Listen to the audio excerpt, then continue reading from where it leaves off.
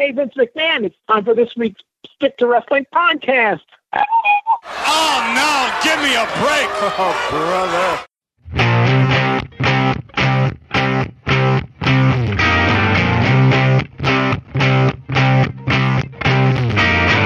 Hello, everyone. Welcome to the Stick to Wrestling podcast. My name is John McAdam. This is Stick to Wrestling, a classic wrestling podcast where if you give us 60 minutes, perhaps indeed, we'll give you a wicked good and raw bone podcast.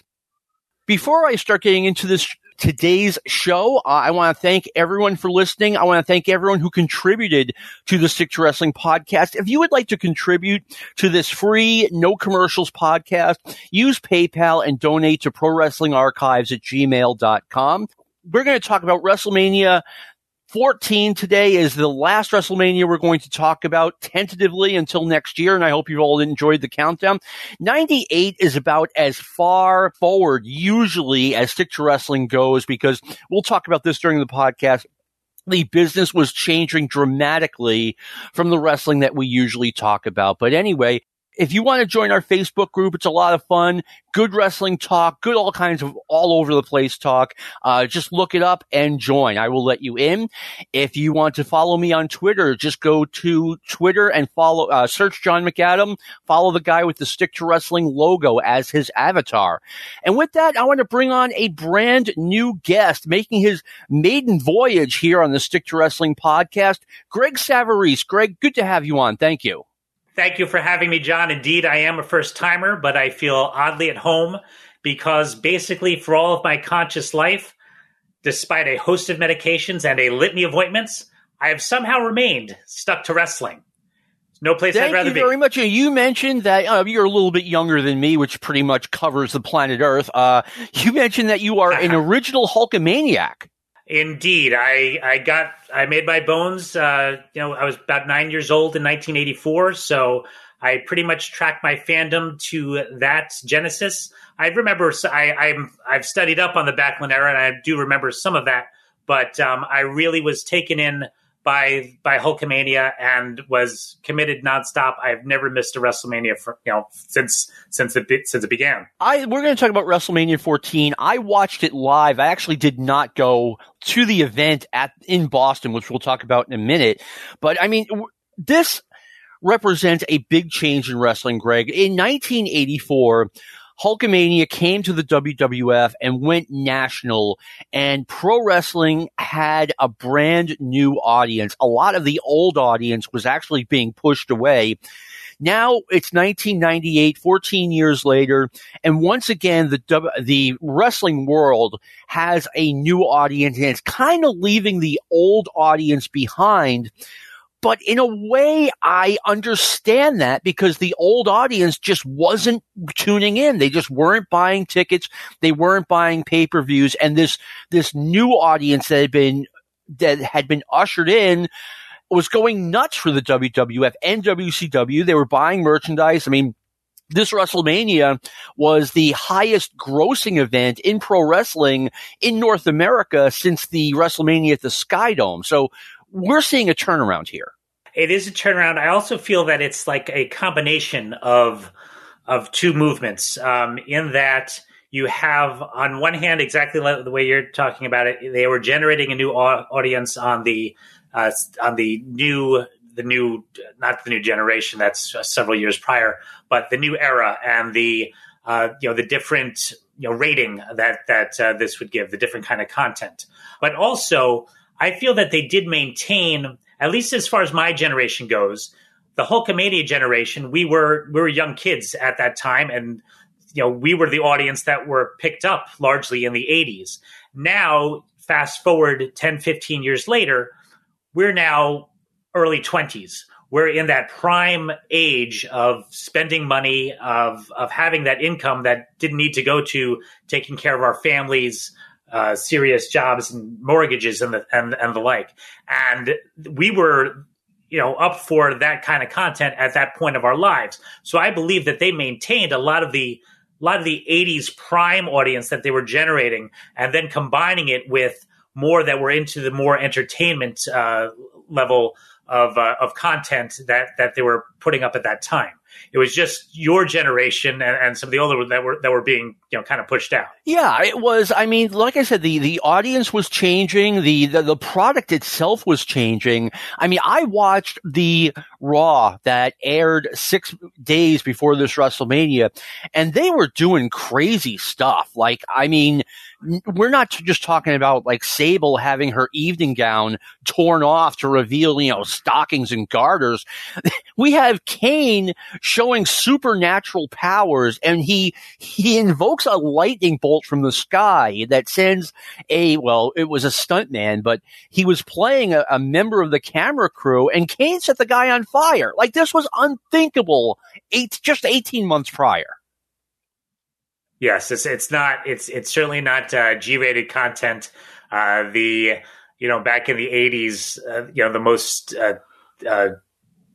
daring content would have been delivered by Lou Albano. There's nothing like that. This was far more racy, and it was also how they competed with WCW at the time. It was the card that they could play that Ted Turner would not. Good point. That really is a good point about Ted Turner. Yeah, ECW had changed the industry. WCW was becoming a lot more racy, and the WWF was like, okay, everyone, hold my beer, watch what we're going to do. Exactly, and they had the star power and the talent to do just that. But they could also back it up in the ring on a level that they really didn't do as much. No, they didn't. So you still had tremendous performers, just with these crazy storylines. Yeah, I mean, we reviewed WrestleMania 9 last week, and I mean, it is a completely different product than it was from WrestleMania 9. I can't overstate that. And it's funny, like in WrestleMania 9, they brought back Hulk Hogan, they put the title back on him. It was almost like they were trying to relive the past, and they just couldn't do it. Now, WrestleMania 14, 5 years later, they are officially entering into a new era with Steve Austin, who's kind of the anti-Hulk Hogan, as the face of the company. Yes, that's absolutely correct. I would say that WrestleMania 9 was pretty much the nadir of my fandom, in that they were kind of in between. They didn't know exactly which direction to go. They tried to go back to Hogan, and it failed spectacularly. Next couple of years, while I love Bret Hart more so than most, they were trying to find their way. 14, they found it, and it was with this kind of content, and it was definitely with Steve Austin leading the way. Yeah, it had been an interesting year. Steve Austin had turned babyface at the previous WrestleMania, and they had kind of spent the entire year building up to, I mean, WrestleMania 14 was going to be Steve Austin's coronation. Exactly, and I also think, I mean, you had the SummerSlam before that in the Meadowlands, which I was also at, where Austin had that terrible injury. And I think, the fact that he was able to recover was obviously fortuitous, but it necessitated and it emphasized the fact that they needed to pull the trigger on this now, because you didn't necessarily know how much he would recuperate and how long he could go. Yeah, I mean, we'll talk about this a little bit later. It almost felt like they waited too long. Like, I know they wanted to do it at WrestleMania, and I do know that Steve Austin suffered the injury at SummerSlam, but it felt like a year of just them waiting to put the title on Steve Austin. Yeah, it was a lot of anticipation. No question. They kind of, with him having a secondary title, the IC title at that time, was not the best placeholder for him. But sure, you wanted to have that coronation at the... No, Steve Austin is Intercontinental Champion. His feet were just way too big for those shoes. I watched the Raw leading into this, and I was reminded for the first time in a while, the Generation X, which was Shawn Michaels, Triple H, Chyna, and Mike Tyson, had a public workout with Steve Austin at Faneuil Hall in Boston. And I forgot how big that played locally until I saw it, them advertising on Raw. They got coverage from every news station in Boston, like big time coverage. And it looked like the WWF had really broken through. Yeah, that was a immense event. I lived and breathed that at the time because I was just down the road. I was in attendance for that workout, and there were there were just people for as far as the eye could see. I mean, there were thousands of people who came out for it. You went to WrestleMania 14. You were living in Boston at the time. I did not, and I didn't attend. I was living in Dracut, Mass, so I'm about a half an hour away. And the only reason I can think of that I didn't go was, I mean, really, it drew like 19,500 people, and there were just 19,000 more people who wanted to go more than I did. I have no other explanation.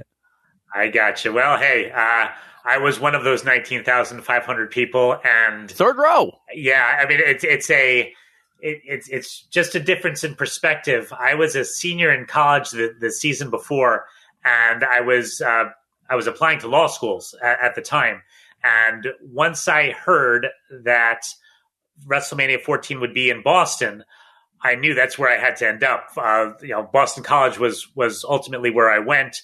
It was also helpful that Boston College Law School was the only law school that admitted me, but details bogged down the story. I was destined to go there and destined to be at that WrestleMania. There was no two ways about it. I like the way you look at that. It was a calling of destiny. All right, we're going to run down the show, and this is a nothing match that somehow I have a lot to say about. They opened up with a tag team battle royal. Battle royals tend not to be very good, and this was not an exception. And I didn't know this was coming, but I was watching this in my living room, and I see the Road Warriors, who are now LOD 2000. They have new outfits, new haircuts, and they come to the ring with Sunny, who we didn't really realize at the time, but she was on her way down in the wrestling business. She was considered, just a major hot talent just a year or two before, and she kind of, let's just say Sunny had already peaked.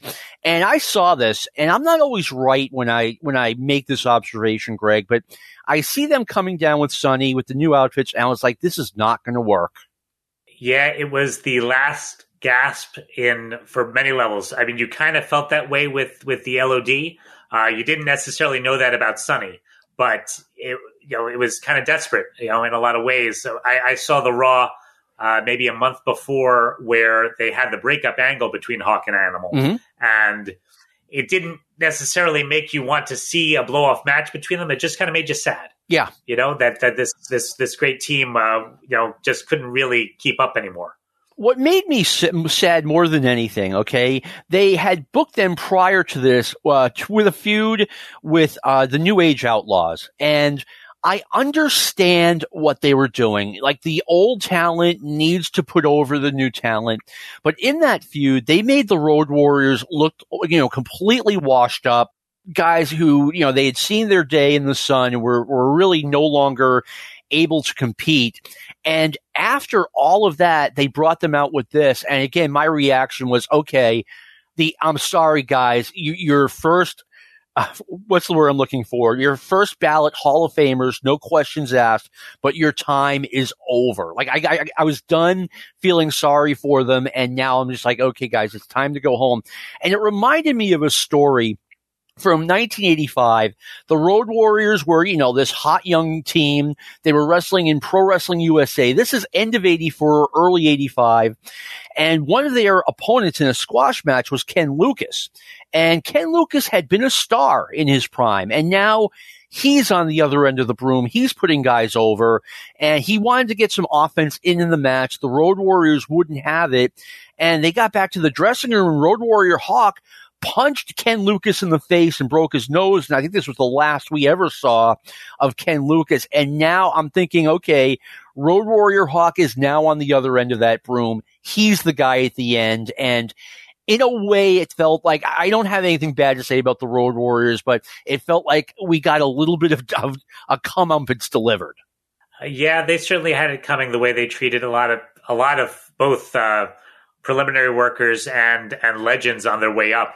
But there's a difference between getting someone over and being exposed. Yes. And the LOD was definitely exposed there by the New Age Outlaws and just the entire tenor of where the business was going.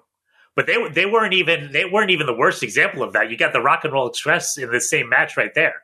You know what? True, but the Rock and Roll Express, and I did see them, and I was kind of like, oh boy, middle-aged Rock and Roll Express. But they were just kind of there. It was almost like they had this match specifically to try to repackage the Road Warriors, and it's like repackaging 2-day-old sushi. It's not going to work. That's right. No, the smell will last longer than those 2 days. But looking at the teams in this match, there was no one else could have won this battle royal. Like there was no contenders. It was all just flotsam and jetsam from the company. No, you're absolutely right. That's why at the time I was a little bit turned off, because I was like, okay, we're dedicating this battle royal to it being the Road Warriors show. And, again, I'm not saying anything bad about the Road Warriors, but, Father Time remains undefeated, and the Road Warriors were clearly done here. And it was kind of a waste of a possibility of pushing someone else. Like I said, as soon as I saw it, I'm like, this isn't going to work. Yeah. No, I generally like battle royals. Not because they're quality matches, but because looking at the competitors in them, a lot of times can give you a good sense of what the company is at that point of time. I feel that way about Royal Rumbles, definitely. But like this one, it just screamed that while the WWF was on their way up at that point, there was really very little depth. You had 30 guys in that match, and so few of them really amounted to a lot. At any point, you could, if you did a top 10 of least likely wrestlers to ever appear at a WrestleMania, half of them would be from this match. I have to agree. Yeah, I mean, it was basically the Road Warriors and a bunch of filler guys. But next we have a segment where the WWF is, I mean, basically it's in big capital letters. Look how mainstream we are. We have coverage from the New York Post and the New York Times. We were on this national television show, and it was a big event in Boston. And while I guess it's important to put that out there, but there was just nothing subtle about it. It was basically the WWF just showing off that, like, hey, we're mainstream like the NFL or Major League Baseball, which they weren't, but I mean, you got to put the message out there. Once they got Tyson involved in the event, I feel like they had to had to shoot their shot, so to speak.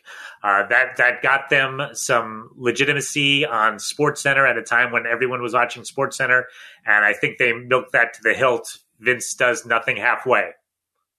Let's talk a little bit about Mike Tyson and the celebrities in general. We'll go more into that. But people forget, Mike Tyson has become embraced once again in general by American society. Mike Tyson was absolutely disgraced by this point. It was almost like some people were saying it's an embarrassment that Mike Tyson is lowering himself to doing this. Other people were saying it's an embarrassment that the WWF is dealing with this person. He had just gotten out of jail on an aggravated rape charge. He bit Evander Holyfield's ear off during a boxing match. And, he was definitely down on his luck at this point, yet he was still a key component to getting this WrestleMania over. He was definitely a pariah, but the ultimate in, I don't want to say hate watching, but someone that you really need to see just to view what would happen. And this was almost a perfect vehicle for that kind of a celebrity. I mean, for so long, the WWE had, I'm using WWE and WWF interchangeably. I mean, if a panda comes and eats half the roster, that'll be why. But they had for so long used D-list and not disgrace, but just not famous enough celebrities to heighten WrestleMania.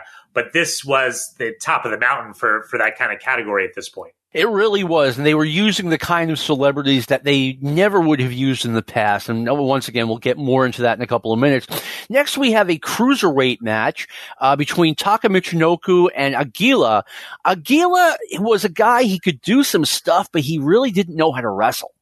I have this in my notes. It's nonstop spots. It's a spot fest. Yes. And there's some really good spots. There's a Sky Twister press in here that I don't think I've seen on a WrestleMania before or since. But there's no psychology. There's no flow from one move to the other. There's no transitions. And Taka is a good enough worker, but Aguila was in. I don't even know how old he was at this point, and he was probably the best person for this spot, but didn't say much for their cruiserweight division. He was 19, at least according to Jim Ross's commentary.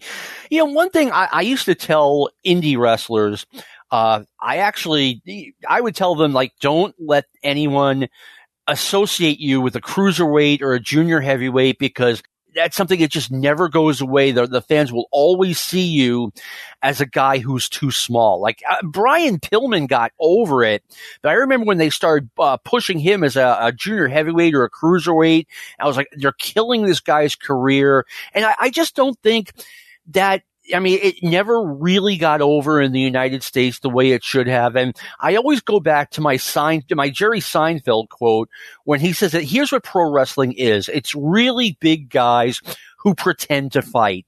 And in the United States, it just seems like that's what people want. They want their really big guys. They don't want they don't want to see these 185-pound guys.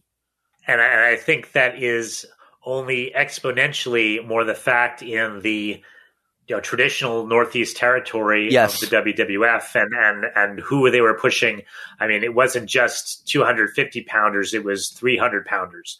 So the fact that you had a light heavyweight championship in this match, in this show, really stood out like a sore thumb. And you could also compare it to what they were doing on Monday Nitro, where they had effectively used luchadors and light heavyweights in that category, and they had the same problem that very few busted out of that. But at the same time, Aguila and Taka, for that matter, if they were in WCW at that time, they wouldn't have been better than the top dozen, let's say, that were in that division. No, not even close. And you know what? I just thought of this.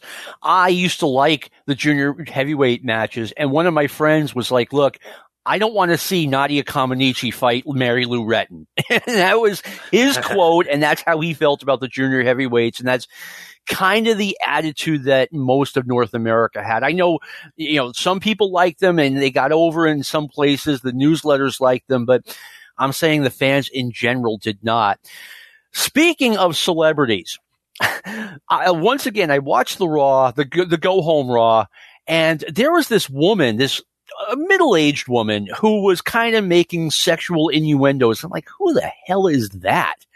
It was Jennifer Flowers, and I think I'm going to have to explain who this was. Bill Clinton was president in 1998, and while Clinton was campaigning, this woman comes out and says that she has had has been having a multiple-year affair with the then governor of Arkansas, and now she's at WrestleMania. And like I said, when I saw her, I didn't know who she was, and then they finally told me who she was, and now she's having this segment with The Rock, and it was terrible, I thought. It was super campy. I thought The Rock did the best he could with it. Yes. And this is like still kind of proto-Rock. He's still very early in his trajectory. But at the same time, I thought he made it fun. Jennifer Flowers was the quintessential, D-level disgraced celebrity to have there. She made Pete Rose look, top of the mountain. But it was, it was quite a spectacle just to see that confluence. I'd love for someone to ask Rock about that now. Yeah, really. I don't even know who to compare Jennifer Flowers, like the 2023 version of Jennifer Flowers. I have no idea. But talk about someone who got their 15 minutes of fame and just completely disappeared. I mean, I hadn't thought of her in a decade at least. Yeah. I would say, if you remember Gary Hart, presidential nominee, or at least candidate in the 80s in the Reagan era, Donna Rice, that would be the one that brought him down. That's the best I could do. And, Donna Rice isn't headlining WrestleMania 1 by any stretch. No, she was not. Okay, so next matchup, we have, after the Jennifer Flowers segment, I agree, The Rock did what he could to carry that. But, yeah, you're right. I'd love to see someone bring that up with The Rock. We have Triple H and Owen Hart. And here's the thing, the WWF, it's changing so much. Triple H is supposed to be the heel. Owen is supposed to be the babyface. But we have Triple H, he is cool, and Owen Hart is not. And Sergeant Slaughter is the commissioner or the authority figure, and he's super nerdy, handcuffed to China. I mean, it's almost like they want the heels to be cheered. Yeah, and you don't know whose influence that was. I mean, you certainly know that's a Click thing, where they're the cool heels, and Hall and Nash had that going on in the other company as well. But who's really benefiting from that? I mean, in actuality, Owen Hart, as being the last of the Hart dynasty in the company at that time, after what they did to his brother, he should have maintained his heat. He should have, been way up there atop the card, higher than he was in this match. And they kept, pulling his legs out from under him, literally kicking the leg out of his leg, to steal a prior WrestleMania term. But, Triple H was on the ascent, clearly, and he wouldn't spend much longer as a heel, as it turned out. No, and, Owen, I felt bad for Owen. I mean, it was, Owen against DX was the most natural thing in the world, and Shawn Michaels just wasn't going to let it be big. It was that simple.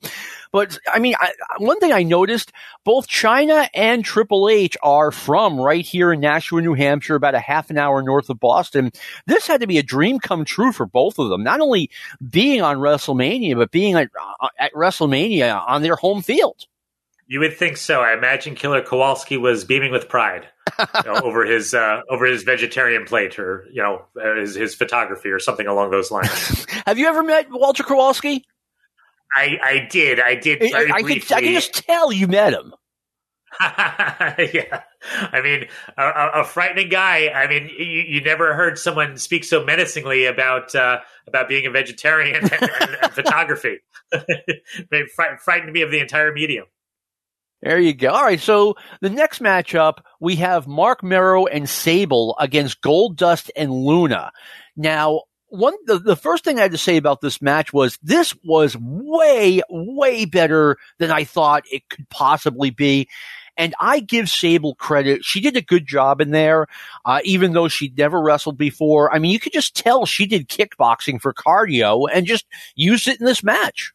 She had tremendous... I agree with you entirely. I don't think anyone had any reason to expect her to have both the capability and the fire. She had real babyface fire that she showed there. She did. And Luna's a professional and was the perfect foil for her. But the shots that Sable took at Goldust, I feel that's what really got her over. Every time she was near him, she'd smack him in the face. And to Dustin's credit, his reactions were pure and wonderful. This was such a fun match. It really was. One thing I noticed about Goldust / Dustin, he had put on a ton of weight since the last time I watched a show he was on. I mean, I don't know what was going on with him, but he was getting heavy. Yeah, no, he had a steadily descent at this point. I remember he was kind of, he was maybe the artist formerly known as Goldust. Like, I don't know, the bloom was kind of off the rose. And it's interesting because you could say the same thing about Marc Mero, not physically, but, he never gotten to the heights that they would have thought for him when they signed him initially a few years prior. He had a big injury, and, the best thing about him when he came back was his wife. He's kind of like the anti-Macho Man in that way. He couldn't hold up his end, yet this match showcased the best out of all of them. No, Marc Mero wrestled the best match I had ever seen him in. I mean, he was up for this match. He looked really good here. Yeah, if you feel like he had something to prove, both in terms of coming back from injury and where his position in the company at that point, and they all work together. It's kind of a moment in time, because I don't know that Sable had a great moment since then, but it was such a great spot, great reaction. I would say, from being in the building that night, the pop for Sable and the chance for her, she probably got a second or third top reaction of the night. There was a rumor going around at the time that Sunny put a bug in Luna Vachon's ear to have her hurt Sable during this match. It's just a rumor. I'm not saying it's true. And supposedly, it got to the point where Luna was taken aside. Says, if anything happens to Sonny in this match, you're gone. You're fired as of right now. Yeah, no, and Luna's a total professional. It wouldn't surprise me. I know that Sonny is, probably was looking behind her a bit with Sable hot on her heels.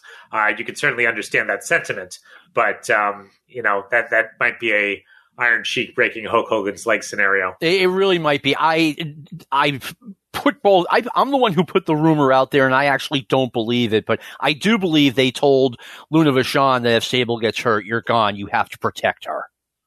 It would make sense. I mean, there weren't a lot of instances back then of, versus now where you had severely undertrained people working matches.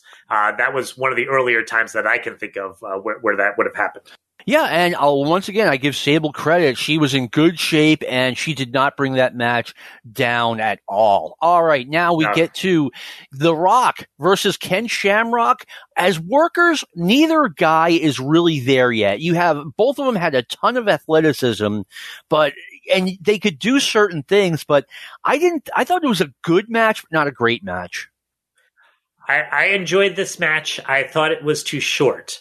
You're absolutely right. There was something missing with each participant. The Rock obviously found it. I don't think that Shamrock ever did. I think going in, I think Shamrock might have been at a slightly higher level than The Rock. In that I could have easily seen them running with Shamrock and keeping him on a main event level. They just never did, and The Rock continued his ascent. No, Shamrock, when they first signed him, when they first put him on television, I thought, okay, they have finally found their new Hulk Hogan. But it turned out that the guy who was closer to that was Shamrock's opponent in this match. I mean, people had been raving about Dwayne Johnson since he was wrestling in Memphis as Flex Lavender.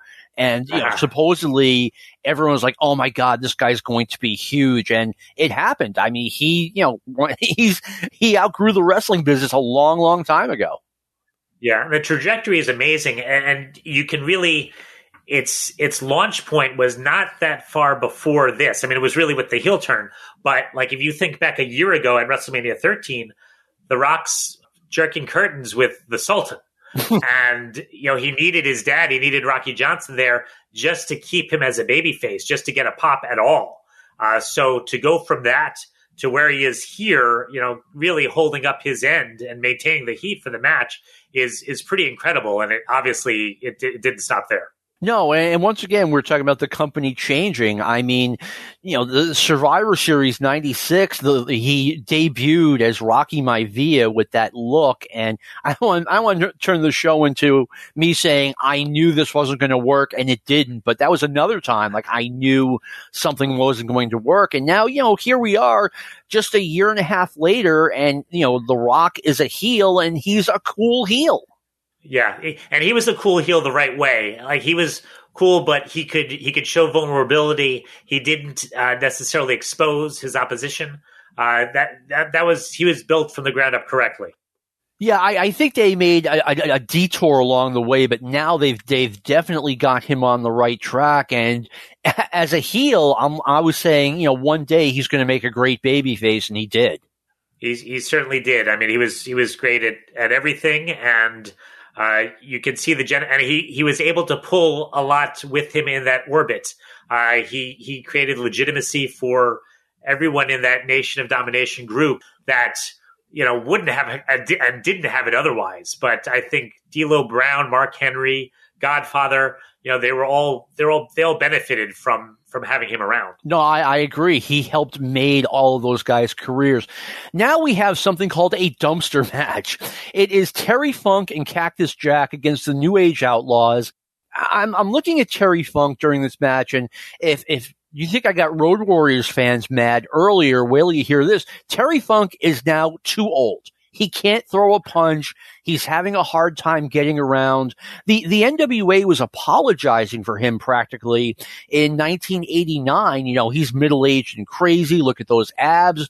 And he was fine again 9 years ago, but I just think he looks too old here and he just can't go anymore. You feel like he knew that. He didn't I can't imagine that the company wanted to name him Chainsaw Charlie. At that point, all Terry Funk had, in many ways, was his name. And you take that away from him, you put pantyhose on his head, and you give him a chainsaw gimmick. And now what is he? If you don't know that that's Terry Funk in there, it's a generic wrestler. He was somewhere in between that. Coming up for this match, he didn't have.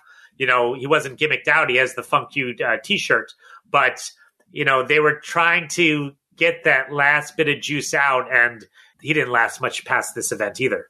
No, he didn't. And, it's funny, the way this match was booked, it has, actually the whole feud has Terry Funk's DNA all over it. I mean, these are clearly Terry Funk ideas. They did an angle a few weeks prior where New Age Outlaws put Terry Funk and Cactus Jack, they locked them in the dumpster, and then they knocked the dumpster off the stage like 10 feet, and it made it look like both guys, they basically killed both of them. They had Sonny crying outside of it. And then they kill the whole angle by having them do a run-in like an hour later, maybe not even an hour later.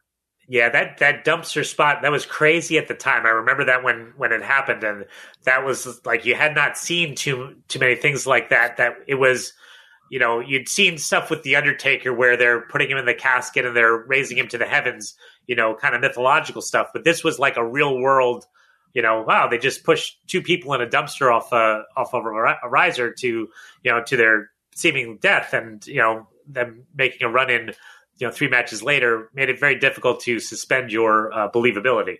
What also made it difficult, I remember watching it and being like, okay, wow, I wonder how they pulled that off. And then you see them pulling them out of the dumpster and you see the packing peanuts all over the place. I'm like, you're not supposed to have that on television.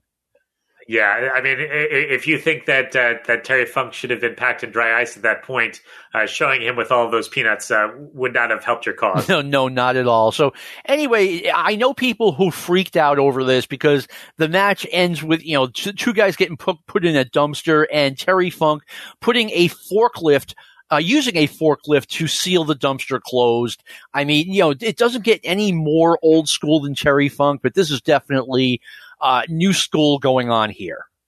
Yes. You had, I want to make mention of there were two pretty intricate, excellent spots that both involved Foley more than Funk, but that finish that you're referencing, it's a good thing that Terry Funk was a great wrestler because he's a terrible forklift driver.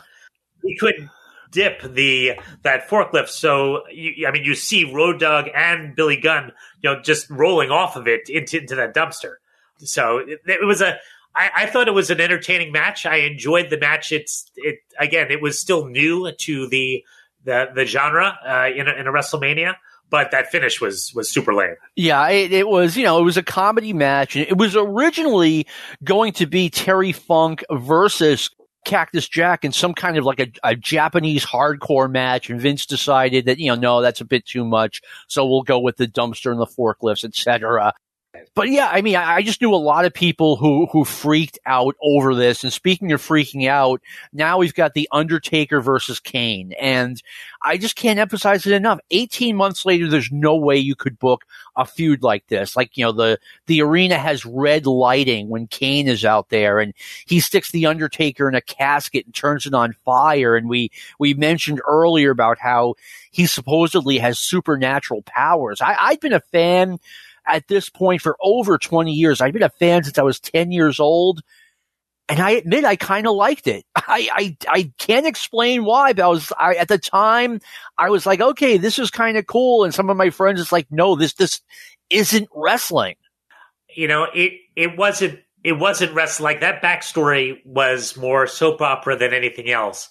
But it was such that, you had a comic book element to it. You had a science fiction element to it that you could kind of keep them separate. On one hand, it was a fairly well thought out story to have the Undertaker, seemingly murdering his family and setting a fire that disfigured his brother, and now he's coming back. That's a horror movie, and yes. Anyone can appreciate that.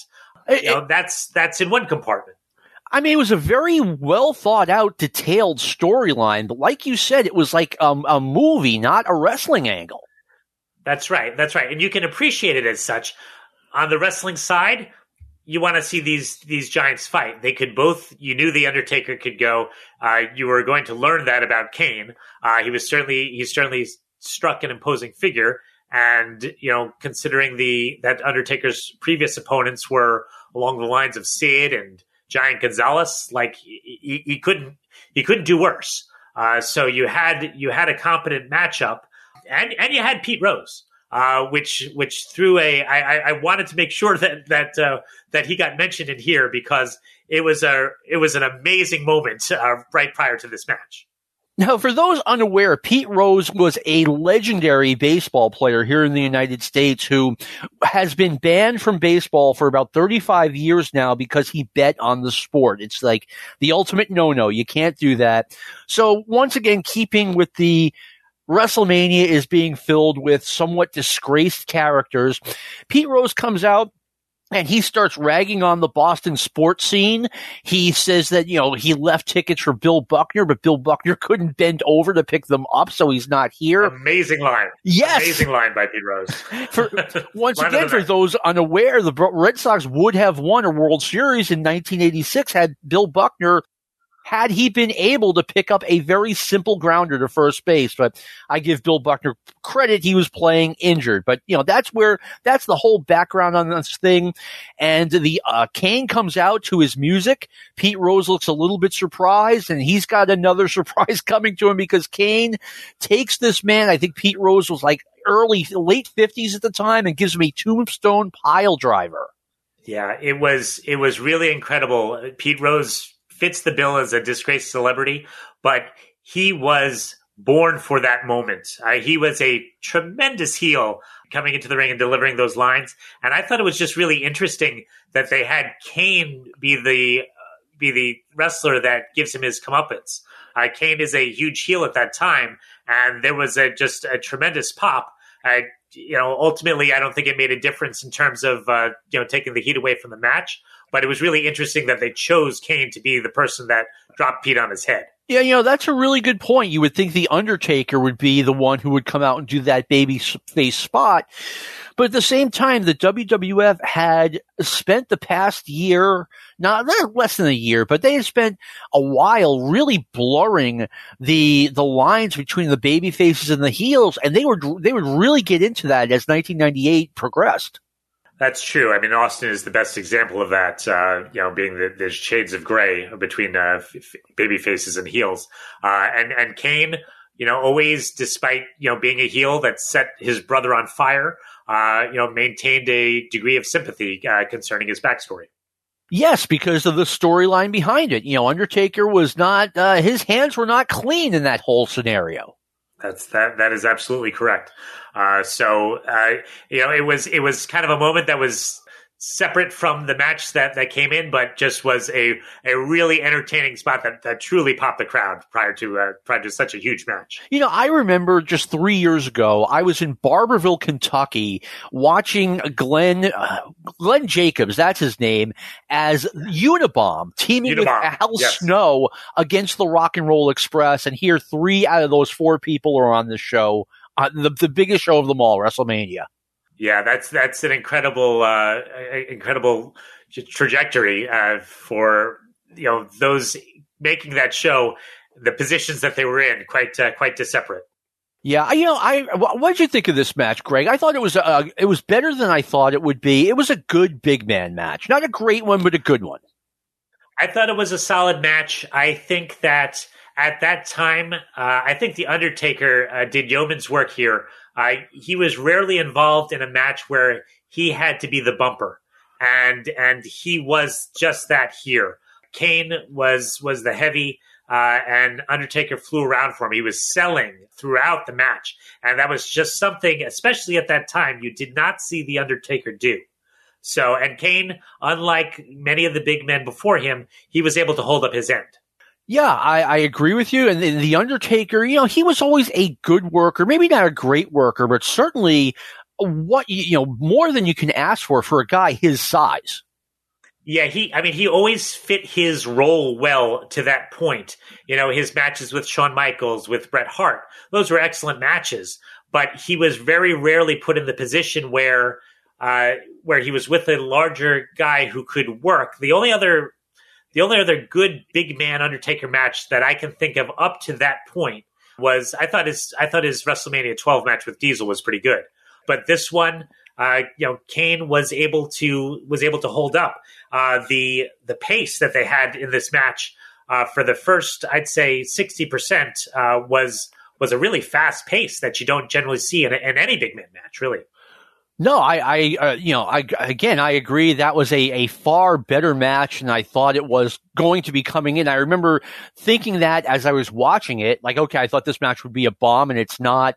And secondly, rewatching it, it was like, hey, that was a darn good match. Yeah, no, they put it together. I mean, Undertaker had an insane plancha through a table. I thought the finish was a good finish. I know there's questions about whether Kane should have been jobbing clean at that point, but I don't think it hurt him at all. No, and as a matter of fact, we were asked by one of our listeners, do you think they did the right thing? Because having Undertaker go over, because usually when you're having the start of a feud like this, I mean, if you go by the book, the heel wins the first match every time. They kind of flipped the switch here. They did. I don't know whether they were that attentive to the streak at that point, or they just thought that it was. Kane didn't have the credibility yet, but Undertaker goes over, but it needs 3 tombstones to do it. Kane was able to get his heat back, and Kane was main event level for almost his entire career past that. I don't think it did a drop of damage to him.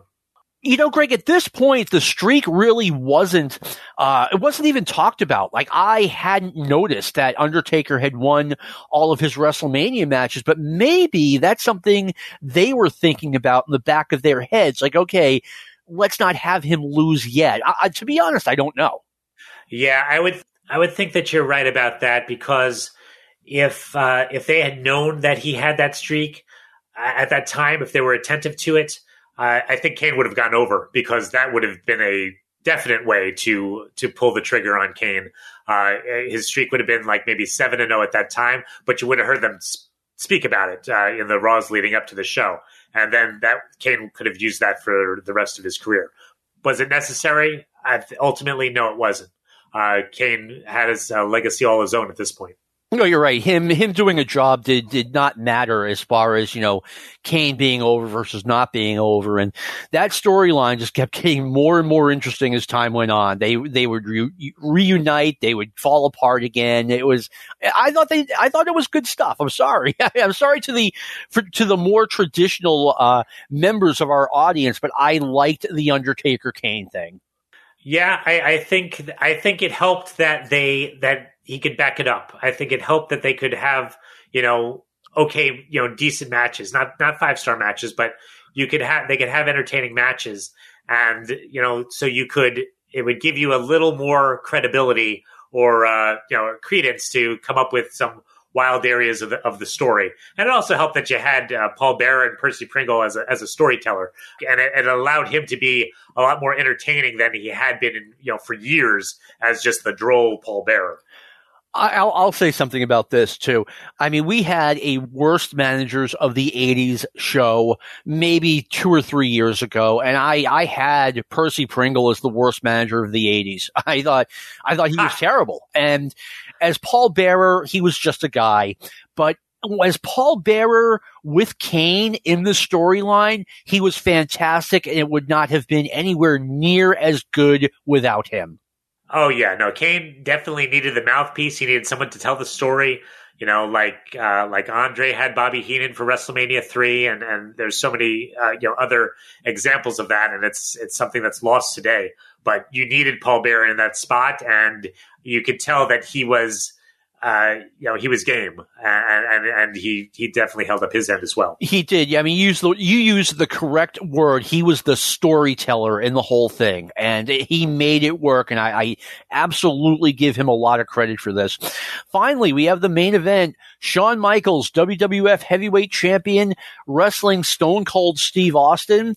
Shawn gets a lot of flack to this day, 25 years later, on the internet for various things, and he deserves them. Shawn was, going through, he was going through a rough patch in the late 90s, and he was also putting other people through rough patches. But I mean, I give him all of the credit in the world here, Greg. He hadn't wrestled since the Royal Rumble because he was awaiting back surgery. His back was in incredibly bad shape, and he was playing in pain through this whole match, and yet he was still a phenomenal performer. People will often ask the kind of rhetorical question, who was better, Bret Hart or Shawn Michaels? And to me, it's always been Bret Hart, but that doesn't mean Shawn wasn't good. Shawn was great. I think for me, at least, it comes down to, if you're a Bret Hart or a Shawn Michaels guy, I'm a Bret Hart guy, no question. I thought that Bret Hart was the better wrestler. His matches were more believable. Shawn Michaels was the quintessential performer. Shawn Michaels match, you knew that you were going to get the best match on the show, almost always. Shawn Michaels, I don't know, struck the fear of God in me as someone that could tear me apart. Bret Hart could tie you in a knot. To me, that's the difference between the two. That's a good point. Shawn, and we talked about this last week, could be very flippy-floppy, but in the 90s, there were WWF pay-per-views that he literally saved the show in the main event with his performances. Yeah, no question. I mean, Shawn Michaels had a tremendous match. He could steal the show. When you speak about, a wrestler's wrestler, that might not be him, but it doesn't mean that he's not, really high on the list of people that you want to see in this spot at WrestleMania. No, it was a really gutsy performance on Shawn's part, and my understanding coming into this WrestleMania was that this was going to be his last match, that he had plenty of money in the bank and that he was tired of being beat up. And, I remember watching it live and just being kind of sad, like, okay, this is the end of the road for him. And, thankfully it wasn't. Yes. No, he definitely had a second or third act, as you'd say.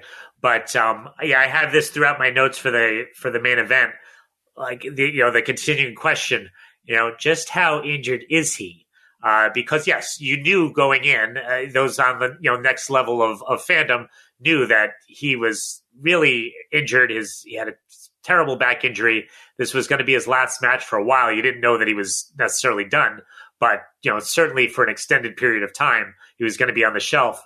And, there are spots in this match where, it's old Shawn Michaels. He's bumping like a madman and doing his kip-ups. And it's just like, this is incredible. But like you see when they have the shot of him, just walking into backstage before he walks down the aisle, he's not walking right. He looks injured.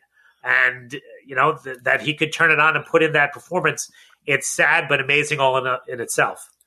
It was, and the word out there, as I like to put it or whatever, was that this was definitely it for Shawn, and turns out it wasn't. I mean, no one can tell the future. Kevin Waterhouse asked the question: if Michaels didn't play ball, and rumor was that Undertaker would have run in, how do you think that outcome would have worked in the big picture? Now, what I had heard was that Shawn, as usual, was playing games as far as, what he was willing to do as a finisher. And supposedly the Undertaker taped up his hands right in front of Shawn. And, Shawn, you are catching these hands if you don't go out there and do business. Yeah, I don't see any way that Shawn Michaels would have maintained that position, considering that you could not have gotten much more out of him and been in that main event to put Steve Austin over. There would have been no upside to a schmoz finish, something where Michaels wasn't laying down and looking at the lights. So for him to be difficult at that, Undertaker threatening him, doing whatever they had to do to get him in, tranquilizing him and getting him in there to lay down while Austin shot no fingers at him would have been better than any other kind of finish. No, in the wrestling business, there's a term that they use out there when a guy doesn't want to do a job. It's never I don't want to do a job. It's never I don't want to put you over. The term they use is I don't want to look bad. Don't make me look bad, which means that I don't want to lose, right? My ego's getting in the way. And at this point, Shawn, like I said, we all think this is it. And you got to do business on the way out. And I give him credit. Not only did he go through with everything he agreed to do, but there was something he specifically agreed, said, I'm not doing this, which is when Tyson knocked him out after the match, one punch knockout. And then they threw a Stone Cold Steve Austin 316 shirt over his face. And Shawn Michaels, before the show, they told him, hey, here's what we want to do. And Shawn's like, no, I'm not doing that. And Tyson went out and did it anyway. And Shawn supposedly was furious. Okay. Well, Michaels' legacy to that point was and he said this in many Raws prior to the match, that he's not laying down for anybody. So the fact that he did that was a major, major step for him. And sure, if he said he wasn't going to do that and they did it anyway, he would have been right to be furious. That's one of the few times that a Shawn Michaels, hissy fit might have been warranted. But all the same, the guy had to go down, and the company had to survive and move forward, and it wasn't going to be with HBK. No, it wasn't. And it's funny, you look back. WWF in 1998, their big stars, the past year was Steve Austin. Okay, he's still here, but the other two biggest stars were Shawn Michaels and Bret Hart, and now they are both gone. Yeah, no, that's right. You have the Montreal Screwjob, and I guess contracts would not have changed this, but Vince McMahon was essentially having to choose between Shawn Michaels and Bret Hart, and who knew that Michaels wouldn't last either? Hart, if he had chosen Hart, he could have, lasted and performed, and they might have put them underwater financially. But yes, you could not have predicted that, neither of the top two pillars of the company at that point would be working for them past 1998. It's funny. It always comes back to the Montreal Screwjob, right? I firmly believe that even if Shawn Michaels had not been part of the issue, I firmly believe that Vince McMahon wanted Bret Hart gone. And I think it had less to do with his contract, although that was a factor. But I think Vince just wanted Bret gone. Bret had become too contentious. Bret wanted the company to go in one direction, and McMahon wanted it to go in the other direction, and Bret was like standing in the way. I legitimately think that Vince just didn't want Bret around anymore. And that could very well be correct. I'd have a hard time placing, I know there's some Facebook questions about this as well, but I have a hard time placing Bret Hart in the pure Attitude Era. He, as far as a wrestling traditionalist, he's closer to Bruno Sammartino in terms of, how he views, the art of professional wrestling versus, the lower hanging fruit content that they were putting out in the end of the 90s. Something just jumped into my head. We talked a little bit about Bret and Shawn. We talked about there being a new audience. In 1999, they had a show in the middle of, I don't even remember where it was, the middle of the sticks, New Hampshire, where the guys who Dory Funk Jr. was training were having a show, and they had Edge, Christian, Kurt Angle, I believe the Hardys were on there, etc. And I went to this, and I saw Marty Funk, Dory's wife. And I know people have varying opinions on Marty Funk, but here's my experience with her. I walk up, I say, hi, excuse excuse me, are you Mrs. Marty Funk? She's very nice, and yes. And we got to talking a little bit. And, I talked about, how much I admired Dory Funk, and she was very, what's the word I was looking for? Very happy that someone had remembered her husband in a positive light. I brought a magazine with me hoping I could get Dory to sign it, which I did. And she's like, it's sad. No one remembers Dory Funk Jr. No one remembers Terry Funk. No one remembers Jack Briscoe. I said, ma'am, no one here remembers Bret Hart. No one here remembers Shawn Michaels. It's just a new audience. And I guess that's just the way it is. And if Bret Hart might as well be in the Stone Age for these people, God help Dory Funk Jr. That's true. You got different levels of how far you're frozen beneath the Earth's surface at this point. And yeah, I mean, just through the passage of time, Bret and Shawn are firmly encased, but yeah, Dory and Harley Race, they're even deeper at this point. It's a shame. It is. And just, I get it. Time rolls on. I'll tell you what, we have time to take a few questions. If you haven't joined the Facebook page, this is why you should join, because we're taking questions from our Stick to Wrestling universe on WrestleMania 14. And Greg, since you're the guest, I'll tell you what, would you please pick a question first? Okay, let's see. The Good Doctor, Nick Koliaitis. Was Mike Tyson's involvement in WrestleMania 14 the most significant celebrity appearance in wrestling history? Where would I rank it? Okay, thank you, Dr. Nick, for the question. I definitely will answer this later. I want to tell my Mike Tyson story because it was pivotal in my experience and probably what got me on this podcast to begin with. So as I told you, John, I was ringside for this WrestleMania. I was in the third row. And I felt that I was deigned by God to be in Boston for this very moment because at the time I was a first-year law student, but I was also aspiring in the indie wrestling federations throughout New England.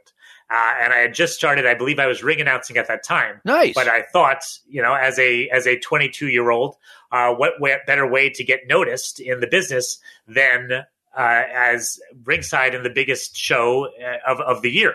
And true answer is there's lots of better ways to get noticed, but that involve school and developmental and things like that. But this is what I had. So I went in full gimmick. I wore a gold cape. You can see me on this show throughout it, because I was ringside next to the aisle. And what my gimmick was for this show was that I brought a dry erase board, which and anyone that sees shows in the late 90s knows there are signs everywhere. Yes. Everybody's making a sign. And I thought it would be interesting, at least to me, if with the dry erase board, I could make a different sign for each match. And that's exactly what I did. My sign for the Undertaker-Kane match was Kane is my dentist. I had some unseemly reference to China during the Triple H match, but I was standing close enough to the ring and I'm loud enough that I could yell at the performers and they could hear me. And so the main event comes. Mike Tyson is coming down the aisle before everybody else, and he's coming down. I erased what I had prior to it, and I created my sign for Mike Tyson, and that was, Mike Tyson can't read this sign. Ah! Okay, and I get up, I stand up on my chair, I scream, "Hey, Mike," and I swear to God, as Mike Tyson is climbing into this ring, you can see him, and as you established prior, this was not cuddly, homing pigeon raising, cannabis magnate, one-man show Mike Tyson. This was convicted rapist, ear-biting, fearsome Mike Tyson. That's who I was basically saying was illiterate. Mike Tyson can't read the sign. He is climbing into the ring. I scream at him, "Hey, Mike," you can watch him look out into the crowd and then do a double take and stare at me directly. And all that's going through my mind at that point is, holy shit, Mike Tyson can read. You're going to be doing your lawyer in a wheelchair. There are not many people in this world who have stared death straight in the eye, John McAdam, and lived to tell the tale. But I am one such man, and this podcast is now proof of my tale. Because Mike Tyson, I thought for that split second, was going to crush my face in. So he earned his spot there. I have a split second of time that gives me a chill anytime I watch it. Thank you for inspiring me to rewatch it, because I felt that all anew last night. But as far as the question goes, Mike Tyson, to me, was the most significant celebrity involvement this side of WrestleMania 1. I would rank him behind both Cyndi Lauper and Mr. T, but I would rank him ahead of anybody else I can think of, because he gave that show and the WWF at the time a degree of legitimacy and press that no one else has since. I feel you have much higher level celebrities. You know, you have Donald Trump and some and Snooki, and I'm putting them on the same level purposely, but they have, they got some publicity towards the WWF, but not a degree of legitimacy that they were looking for like Mike Tyson did. All right. I suddenly have a lot to say here. I read Mike Tyson's book, and as he was being let out of prison, one of the guards was like, "Man, I'm happy for you. I'm surprised you made it. I'm surprised you survived this." And Tyson's like, "I grew up in the Bronx in the 70s and early 80s. This place was nothing. We're talking about a federal penitentiary." And Mike's just laughing at it. Like, "Yeah, I grew up in the Bronx. This is nothing." There was a lot of talk 25 years ago about, I guess Vince can afford Mike Tyson, but he couldn't afford Bret Hart. And it was like, because Mike Tyson brought a whole lot more eyeballs to the table than Bret Hart ever would have. I mean, Mike Tyson was literally a household name. You couldn't not know who Mike Tyson was. And by having him on this show, it got you a lot of attention, a lot more buy rates. ESPN was covering it, etc. I mean, it's just, there's no comparison. It was the difference between wrestling and sports entertainment right there. And that was as indicative of the direction that Vince wanted to take as you could find.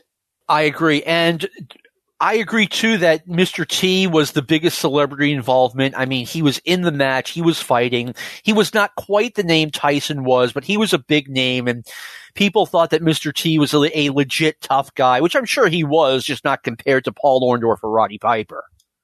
No, certainly true. I mean, at his peak, Mr. T was a huge name, and just his connection through all of Cyndi Lauper's work, with the Rock and Wrestling Connection and everything on happening on MTV. I thought that was a bigger push into the greater public consciousness than what Tyson did. But I mean, that Tyson's involvement was almost as consequential. No, I agree with you. I'll do a question from Ian Totten. Was this the most important WrestleMania of the modern post-WrestleMania 3 era? In my opinion, it was. In my opinion, this WrestleMania kind of took the WWF's feet out of the fire because, we haven't talked much about this, but, there was a big, big war going on between WCW and the WWF. And I think they didn't surpass WCW in terms of ratings yet, but this is the show that told you that they were well on their way. And I thought it was a turning point in the war. It was like, a year ago, I was wondering, is the WWF going to go out of business? Is, TBS going to buy this company and merge it with WCW or something along those lines? Is Vince McMahon going to have to sell this thing? And to me, this show was, answered that question that no, WWF was strong. It was going to remain strong. Yeah. At the time, especially when, Bret was being signed to WCW, there was a lot of word out there. I remember reading, off of the Meltzers of the world that the WWF's blood was starting to drip, and that was the prevailing sentiment at the time. But it could not have been less true. It was just a turn of the page, and this show was that turn of the page.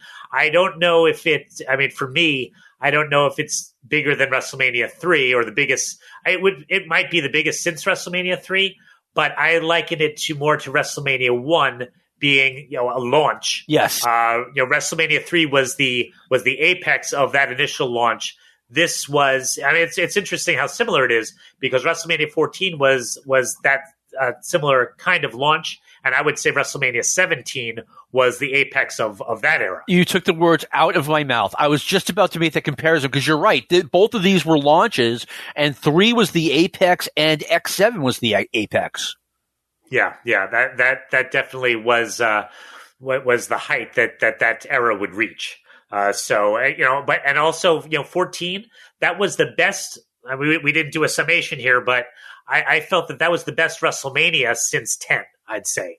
And it was the best WrestleMania until 17. So it really stood out in that way. I want to thank everyone who's listening that has listened to the past 3 episodes. This is our last WrestleMania episode for a while, but WrestleMania 9 overall, I did not think was a good show. WrestleMania 4 overall, I thought was a terrible show.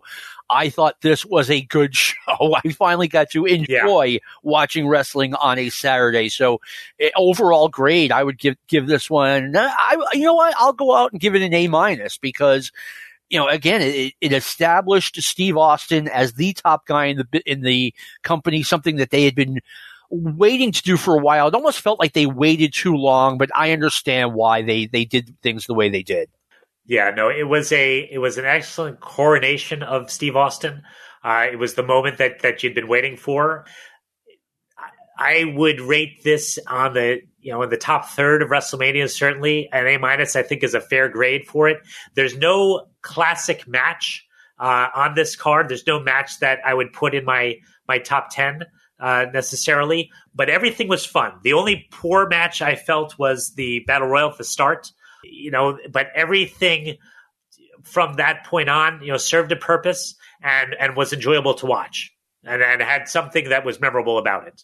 No, there was, I agree with you that there's not that one match of the year candidate or anything like that. Probably nothing in the top 10 for the year, even domestically, but it was still a good show. There were enough good matches. The only match that I really looked at and said, this match sucks, is the Battle Royal. So again, nothing too far down the line as far as being bad, nothing being great, but it all worked out. It was an excellent 2.5 hour presentation. Right. Yeah. And I think it also helped that it was, I didn't count up the matches, but it was maybe eight matches total, 8 or 9. And they kept them short. They were able to move. There's a good flow from match to match. The vignettes at the start, the recaps were not, interminable. So all of that helped, and it was just a fun show. It was a fun show to be at. I remember it at the time, and I thoroughly enjoyed watching it again. Yeah, I occasionally kick myself for not going and just, being able to say, okay, I've been to a WrestleMania. It would have been pretty simple.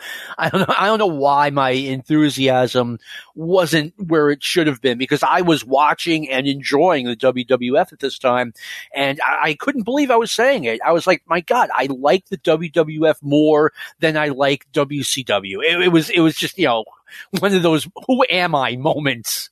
Yeah, you didn't necessarily know the direction it was going to take and how they were going to execute it, but that their mission statement from that point on was clear, and it was. I was definitely happy to be there. It got me my lifetime story. My vendetta with Mike Tyson, and we're still alive to tell the tale. I would also say that Mike Tyson, when you ask him, in doing it, he was clearly a fan.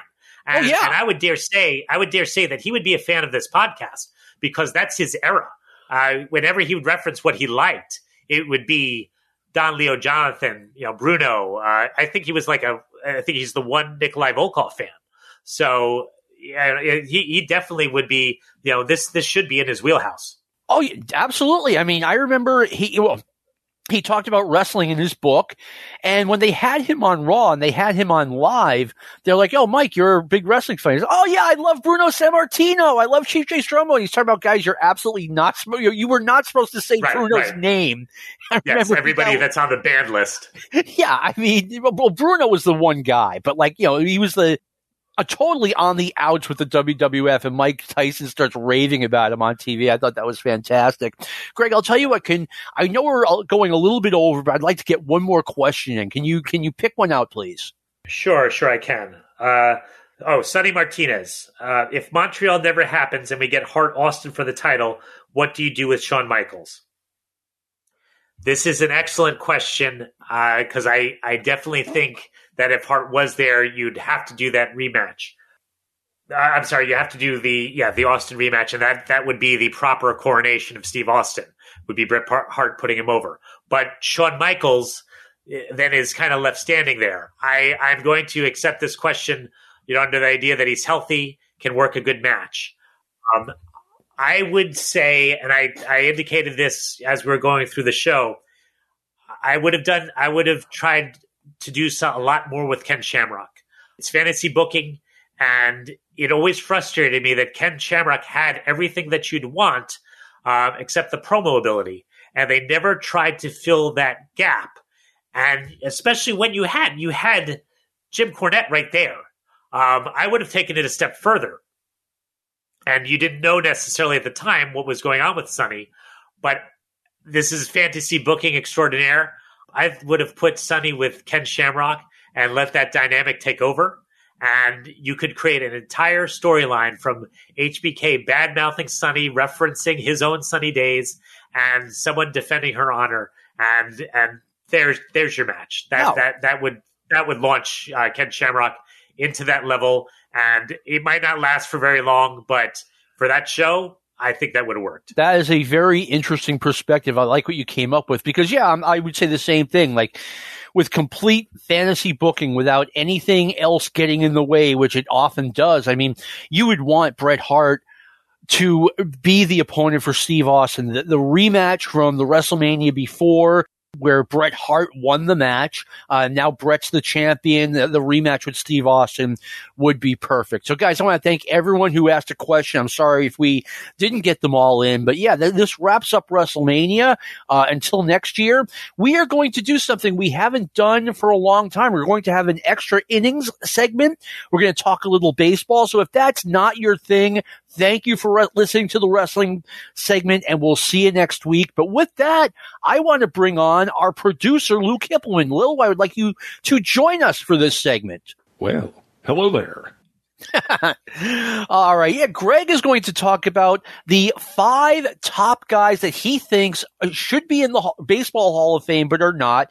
We are staying away from third-rail candidates like Barry Bonds and Pete Rose, which I could go on and on about. But, Greg, who is your number 5? Okay, so my number 5, I'm going to start with Kenny Lofton. I'm going to lead off with Kenny Lofton. He stood out to me from the 90s, high power era because he was the one speed guy. He had 6 years of at least 54 steals. He topped out at 75 and was the table setter for all those, really awesome hitting Indians teams. He was hurt by just hanging around too long and having too many average years in the second half of his career. But he's still, if you look, he was a career, almost 300 hitter. And he stood out. And that's what I think the Hall of Fame stands for.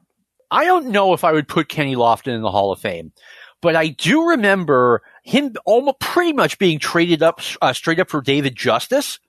And I was like, what are they thinking? Who thinks David Justice is anywhere near as valuable as a player as Kenny Lofton? I mean, we're going back, over 25 years, but I just remember being taken aback by that trade and just being like, wow, Kenny Lofton is really, I hate to use the word underrated, but he was and underappreciated. Lil, what do you think? Oh, well, Lofton was a guy who, would you consider him a 5-tool player? I'm not sure. I know he had the speed. He had a hell of a glove. He was on the Giants for a nanosecond, I think. Yeah, I think all things considered, I'd say he's definitely, you could make a case for him as Greg is doing. I think he's from the Tim Raines, line of advocacy, in that he could do all things. He wasn't really a power hitter. That's the one thing that he didn't have for him, but he was he was a straw that stirred the drink. He made things go and was the key to really good offenses throughout the 90s. March 25th, 1997, so 26 years ago, it was traded by the Cleveland Indians with Alan Embry for Marquis Grissom, who was not that good, and David Justice. And yeah, like I said, I was stunned. It was a big trade, but I was stunned by it. I was like, okay, do these guys know how good Kenny Lofton is? But I'm looking at the similarity scores on Baseball Reference here, and not too many of the guys who are comps to Kenny Lofton are in the Hall of Fame, but the number 2 comp is Tim Raines, who I clearly think is a Hall of Famer and is a Hall of Famer. And the next comp down is Ken Griffey Sr., the next guy I'm familiar with, who clearly isn't. Brett Butler was an excellent player, but he's not a Hall of Famer. Ichiro is number 10. He's going to be a Hall of Famer. I mean, ultimately, he wouldn't get my vote, but I appreciate what an outstanding player Kenny Lofton was. I think in that era, you're struggling with like all the folks that are, borderline steroids users, and Lofton is not one that you have to worry about as far as that goes. Hey, let's talk about steroid users in the Hall of Fame. Right now, there are people out there who will just go nuts at the idea of Barry Bonds being in the Hall of Fame because he cheated. But Pete Rose, he should be in the Hall of Fame. Let me ask you. I'm asking the audience a serious question. Do you think Pete Rose used steroids? Do you think he would? Do you think he lived with a steroid dealer? That's a fact. And there are pictures of Pete Rose late in his career when he was with the Phillies where he had that Michelin Man look.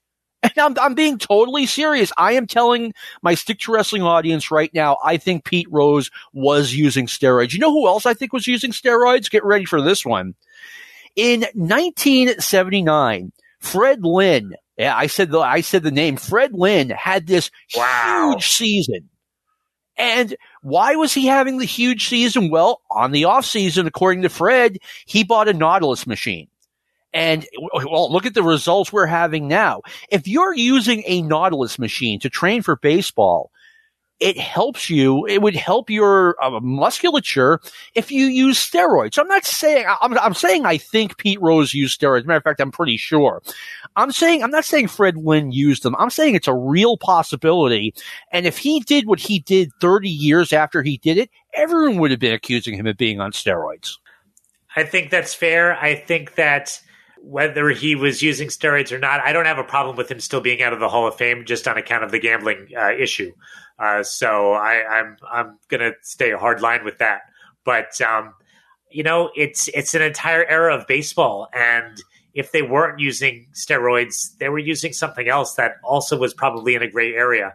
Like the greenies or the amphetamines or any of that. And it's a very slippery slope once you start leaving people in or out, on account of what chemicals they were putting inside their bodies. I agree with you. I think you used the proper term. It's a slippery slope. I am with you that I am one of those people who think Pete Rose absolutely should never get into the Hall of Fame. There's one rule you can't break. Don't bet on baseball. It's that simple. And right. He did it. He got caught doing it. He eventually admitted doing it. And that's it. That's the punishment. Don't get into the Hall of Fame. Another guy who I will never get behind getting into the Hall of Fame is Shoeless Joe Jackson. Shoeless Joe went into a courtroom and under oath, he testified that he accepted money to throw the World Series.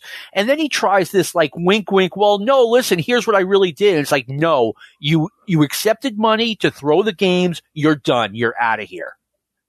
Yeah. It's easy to create a mythology of someone that was pressured into something or like some kind of peripheral reason to do what he did. But you got to believe that, that Judge Landis or whoever was dealing with the facts at the time, had reason enough. They did not have anything to gain by throwing out a super talented baseball player at the time that they needed them, from the game itself. So I don't have a hard time believing that he was guilty as charged and deserves his punishment. I agree, and I forget who it was that he dealt with directly. I think it was Lucky Luciano, And Shoeless Joe would tell anyone who would listen that, no, I was really trying in the World Series. I wasn't going to double cross Lucky Luciano. Like, yeah, right. Good luck. We'll see where they find you after you cross that guy. That's right. I would have been playing in the Meadowlands, just like Jimmy Hoffa. All right. Number 4. I'm interested in this. Okay. So number 4, and I hate saying this because I don't like the person. Curt Schilling is a Hall of Famer, though. Many dominant years, over 20 in the major leagues. Great strikeout, like the stats beyond your win-loss record. Your next level stats support his case. He brought like 3 teams to relevance: Phillies, and then championships to the Red Sox and Diamondbacks. Not counting that bloody sock garbage, I won't even give that any credence by discussing it. But he's victimized by politics and ugly viewpoints. I wouldn't want to hear his speech, but he deserves the plaque nonetheless. Lou, what are your thoughts? I'm of a similar mind as Greg is. If we're talking excluding assholes from the Baseball Hall of Fame, I think Schilling and Jim Bunning would be right up there for me. But I think his career numbers, what he brought as a pitcher to various teams, including the Diamondbacks and the Astros and the Red Sox, I think they all make a solid case for him getting in the Hall. I think his numbers are borderline, and I'm a Red Sox fan, so if I'm on a jury here, I mean, my vote is disallowed. I'm not allowed on the jury because I am a Red Sox fan. I think if not for the bloody sock game, he doesn't get in. But he's a little bit like Jack Morris, where he's not quite in, except he's got this one thing. Jack Morris threw 11 shutout innings in the 1987 World Series Game 7. To me, that puts him over the top. To me, the bloody sock game puts Curt Schilling over the top. And if you guys want to laugh, I was adamantly against the Red Sox trading for Curt Schilling and giving him big money. And the reason behind it, one of the players that the Red Sox gave up to obtain him, I was really high on. I really liked Casey Fossum. And I'm like, why are you trading one thing for another? And I mean, just, hey, don't let me run your team. That's all I've got to say. I got you. Were you a Brian Rose fan? Who I remember Peter Gammons discussing ad nauseum in his weekly Boston Globe columns. I'll tell you what. I liked Brian Rose, but he's who the Red Sox traded for Pedro Martinez, right? Oh boy, is that right? You got me on that one. It could have been Brian Rose. It could have been Dana Kicker. There's plenty that could have gone down that route. But whoever they traded for Pedro, it was a good trade. I'll put it that way. I was saying that at the time. I was like, neither one. They traded one of their top pitching candidates for Pedro Martinez, and I was like, the best case scenario is this guy turns out to be as good as Pedro Martinez, and he never did. And he got traded. He got traded to the Mets. I know who it was. It was Carl Pavano. Carl Pavano, thank you. Yeah, Rose and Pavano were kind of like the same guy in the Red Sox farm system, and I get them mixed up. But yeah, Pedro Martinez, I was thrilled to get. Curt Schilling, I was not when it happened, but obviously in the back end, I wound up very happy that we had Curt Schilling. And yeah, I'm willing to look past some of his shenanigans and just say, hey, as a player, he's a Hall of Famer. So, Greg, who's your number 3? Number 3, I have Andrew Jones. This is another great player that just hung around too long. 434 home runs, 10 Gold Gloves. He had a 50 home run year. There's two types that seem to be – there's two kind of trajectories that are on this fringe Hall of Fame route. They're either the players that were very good – for a very, very long time, the kind of stats accumulator players like Eddie Murray, I'd say. And then you have the players that were really, really great for, a handful of years and then, maybe below average for a number of years on the tail end.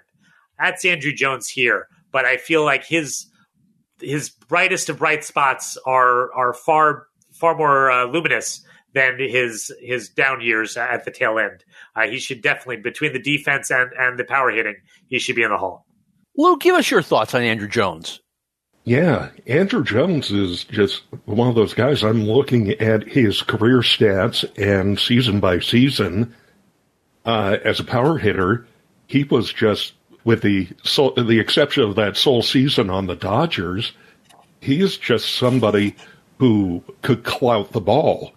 He was somebody who really had powerful stats in terms of homers, in terms of RBI, for a number of years. All those, that consistently almost boring, rote winning streak that the Braves have had in the late 90s through the 2000s, and then finally wound up with a few middling years.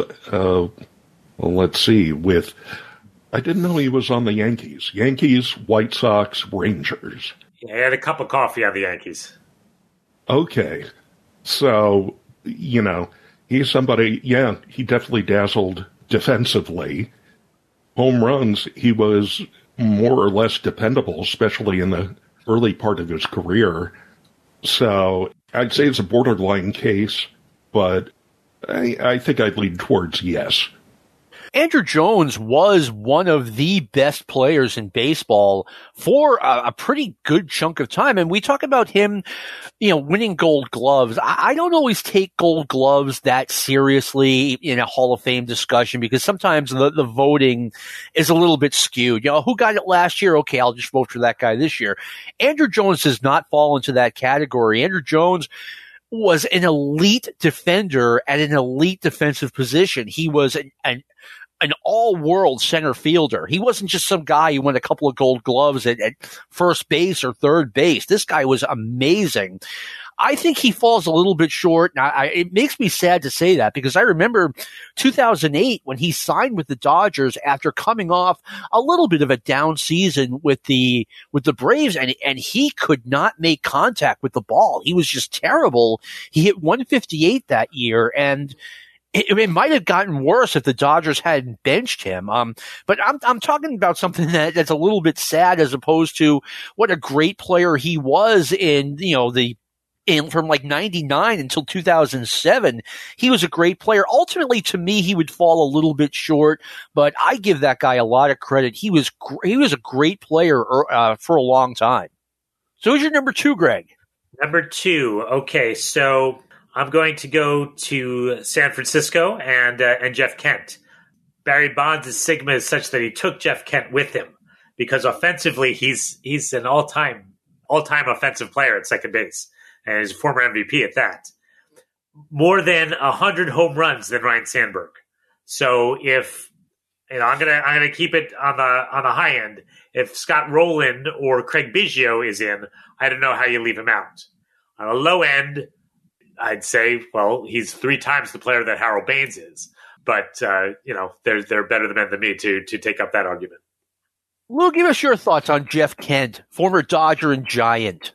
Yeah, I think you could probably guess where my opinion lies on this. The guy was just really had some great monster seasons, including the NL MVP season, amongst, other tremendous players like Barry Bonds. This is a guy who, for whatever defensive shortcomings he may have had, he was, for his position, quite the offensive spark plug. So it is a mystery to me how he's been kind of overlooked through recent years of elections. I think he's in Barry Bonds' shadow. Oh, while we're talking about that, Lou, let me ask you if you know something about this. Wasn't there like a mega feud between Barry Bonds and Jeff Kent? Didn't they hate each other? Well, they did have like one dust-up in the dugout. But honestly, you could say everybody versus Barry Bonds on those Giants teams. This is the guy who had the recliner. His locker room had the recliner and the big screen TV. Oh, yeah. No,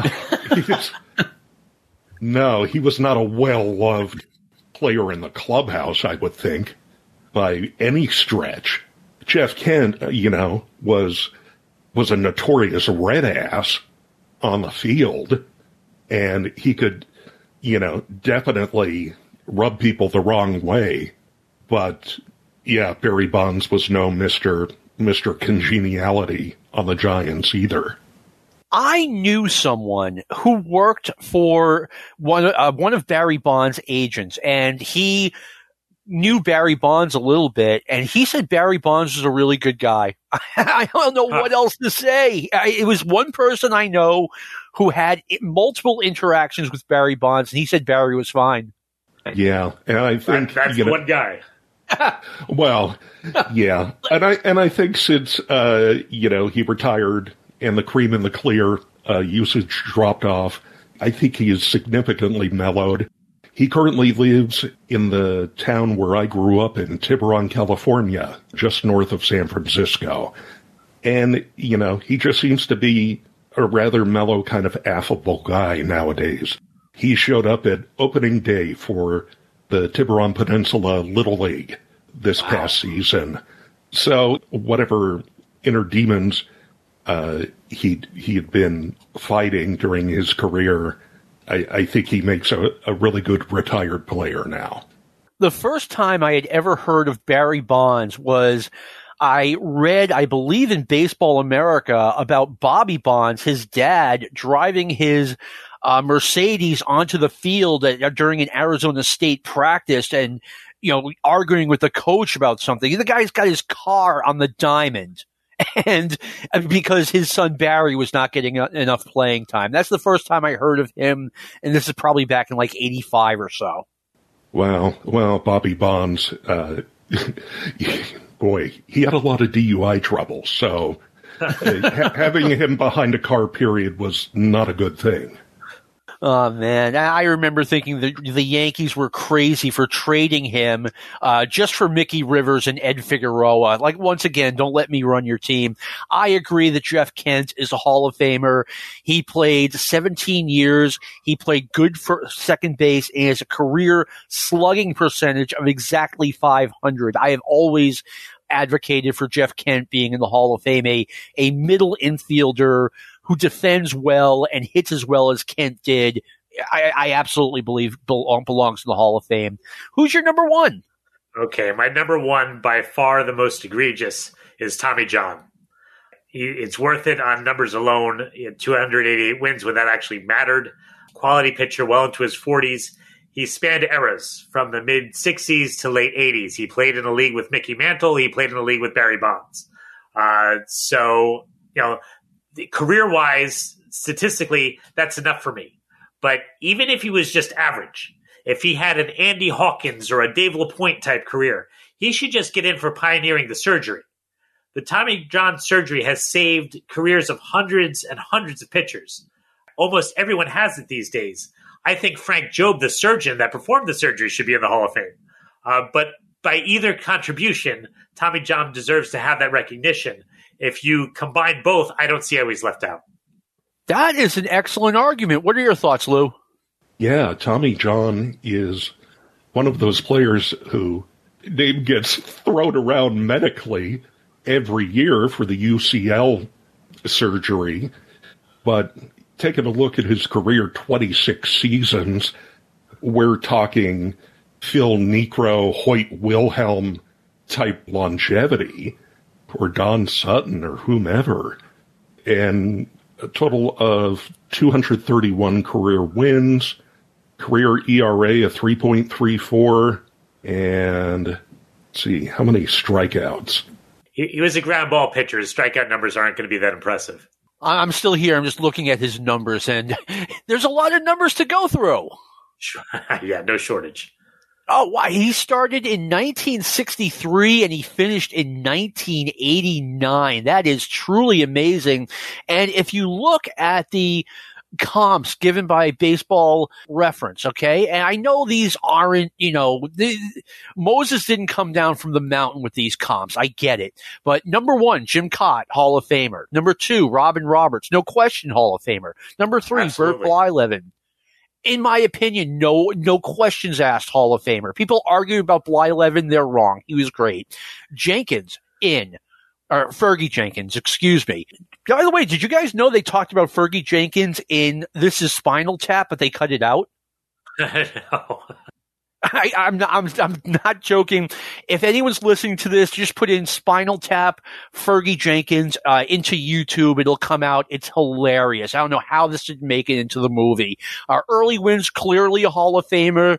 Borica Mass's Tom Glavine is number 6, clearly a Hall of Famer.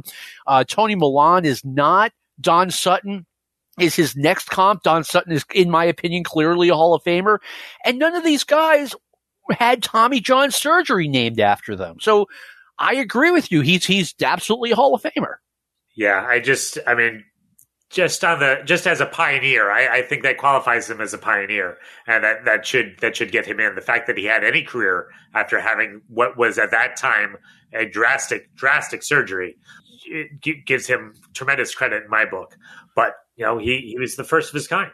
I remember reading about the surgery and how radical the surgery was. They took, muscle tendon from a dead body and they put it into a live body. It made the arm work again. So many players, pitchers, careers could have been saved by this had it been invented 10, 20, 30 years earlier, excuse me. I was a Yankee fan in the mid-'80s, and I remember him on those teams, and he would celebrate the birthday of that tendon in his arm. And by then it was like he was almost having his arm's bar mitzvah. So it just tells you, how long and just how wild that was at the time. Greg, thank you for coming on, taking the time. It's been a pleasure speaking with you, and you were great on the show. Hey, thank you, John, so much. I really enjoyed it.